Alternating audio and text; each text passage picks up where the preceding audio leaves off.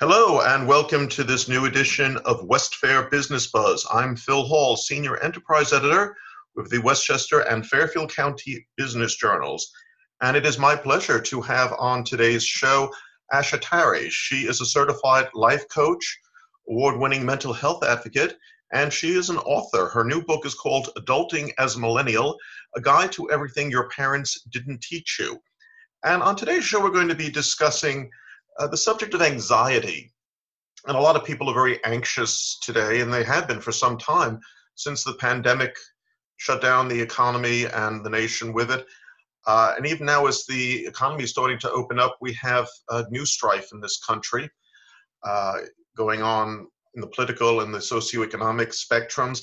And Asha, how does one deal with anxiety when you see what is happening out there? Well, that's a question I'm being asked a lot, and it's one I think we're going to have to continue to ask because anxiety looks different with everyone. It depends on your innate ability to cope, to the things you may have learned from watching others, to possible supports or tools that you might be gaining if you're able to seek professional help. So I would say, first and foremost, the easiest thing we can do is to label our feelings. Even if it's hard to identify what we feel, we might even start with sensations. So that would include that you might notice that your heart is beating faster than usual, especially if you're in settings that might trigger you, or that you are having racing thoughts. That's something people tend to point to when they feel anxious, or that it could be affecting your eating patterns or your sleep patterns. So to talk about those things and get those things out of you as opposed to holding on to them tends to relieve people of their pain. And lastly, the thing that's the easiest thing to do for us at times when we're relaxed, but the hardest thing to do when we're stressed is to breathe. When we are aroused or we are vigilant with what's going on in the world, we tend to breathe very short, shallow breaths. And that raises our adrenaline, it raises our cortisol levels. They're correlated to one another. So what I often work with people to do is to mind their breath work, because that's going to help to ease some of the physical tension and pain that you could be experiencing, to helping to turn your brain down from thinking too many thoughts at once or jumping into the future or living in the past, and being more present to the now. So breathing more from your diaphragm and less from your chest. I went to visit my mother this week, and she's in her mid-80s, and she tells me that she stopped watching the TV news and listening to the radio news because everything that she's seeing on there is so upsetting and depressing to her that she would just as soon watch some animal shows or the QVC shopping channel as opposed to what's happening around us. Is that the best approach to dealing with situations that create anxiety, is to just shut them off and to focus completely on things that make you happy? Well, I appreciate that you're speaking to the differences we notice based on someone's age or demographic, because that may have a serious impact on their life. I remember when I was much younger, the adults in my life wouldn't tell the older people certain tragic news, or the younger people in the family the most tragic news. And in some cases, what we found over time through evidence of working with people and research and doing questionnaires with folks about this is that it really depends on the ability for one to adapt to change and to cope with stress. And then, of course, you want to look at anything that complicates things like age or illness, existing medical conditions. So some things you may have to use your judgment call if you notice that looking at, watching, or listening to someone's stories particularly has a negative impact on your health. And so I think it is important to calculate that into the equation. But some people can't turn away from this. Some people have to face what's happening in the world. And for some, that might just include you limit how much you take in per day or per hour, that you tell people when coming onto your page if you're on social media, or being in your household that watching the news might have to stop going on the loop and may need to be limited to 20 minutes or once or twice a day. So I think it depends on age for sure, but also what you are innately able to handle. And I think individually people notice what that looks like. But for healthier people, I think it's important to know what's happening, but know what's happening and know what you can do about it. A lot of companies with their health and wellness programs focus on physical well-being, and they tend to downplay mental health aspects. I'm thinking that with what has been going on for the past several months, that maybe some corporate health programs need to recalibrate and take a second look at mental health. What advice can you give to companies that are concerned about the mental health of their employees during this time? I love hearing about this because, yes, we need to have new conversations. One of the people that has been at the forefront of this that most folks know is Ariana Huffington, and the work that she's done in wellness spaces with corporations, both domestically and internationally, has been just this issue that you're bringing to the forefront. It's that we aren't seeing, number one, at least in my experience, that people are using their employee assistance programs that often when they're dealing with issues of domestic violence, alcoholism, or emotional and psychological stress.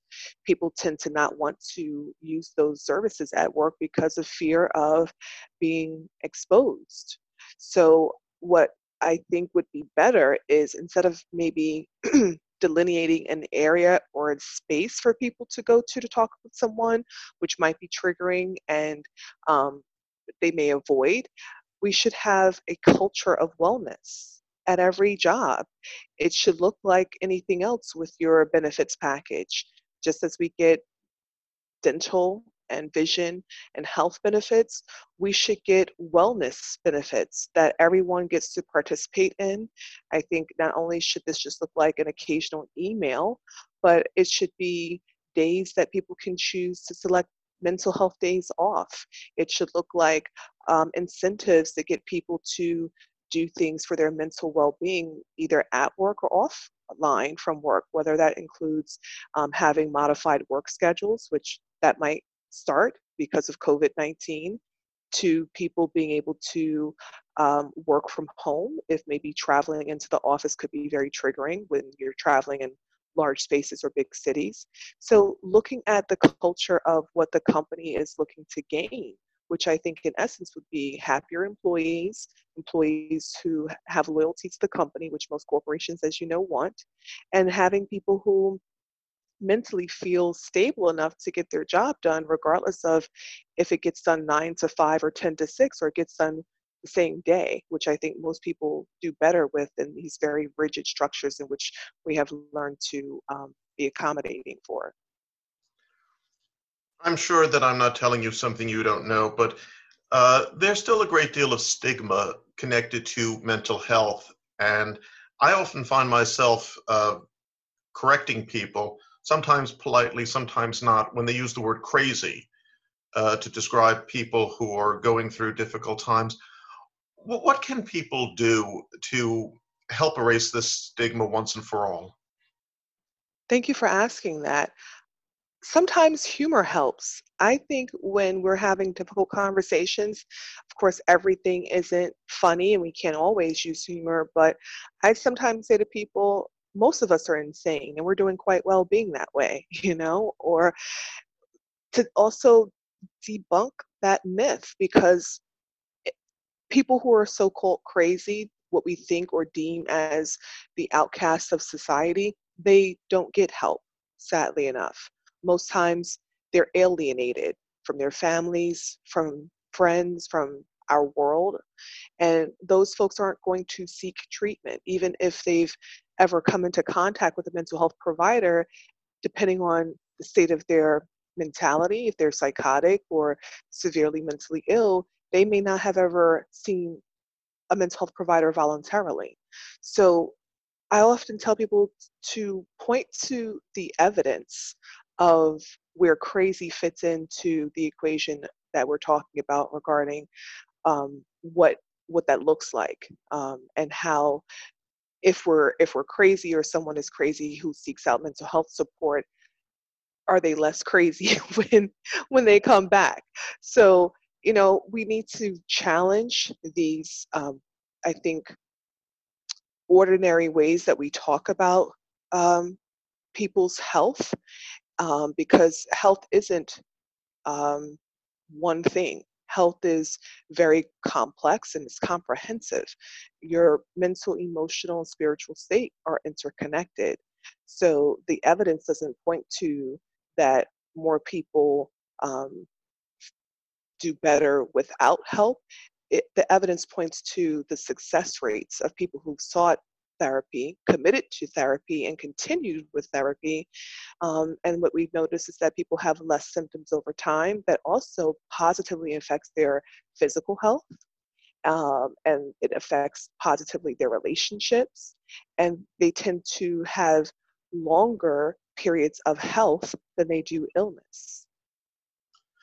Asha Tarry, unfortunately, our format places us in a time limit, but for the listeners to this podcast that would like to continue the conversation with you, how can they get in touch with you? Great question. I'm on social media every day on Twitter at Asha Tarry, that's ASHA TARRY, or Instagram at Asha Tarry Mental, as in mental health. And then they can also go to my website, lifecoachasha.com, and follow me, sign up for my blog, and find out about my new book that's coming out soon. Well, congrats on the new book, and thank you so much for taking the time to speak with us in today's show. Thank you so much for having me, Phil. This has been Phil Hall with the West Fair Business Buzz, and we will see you again next week.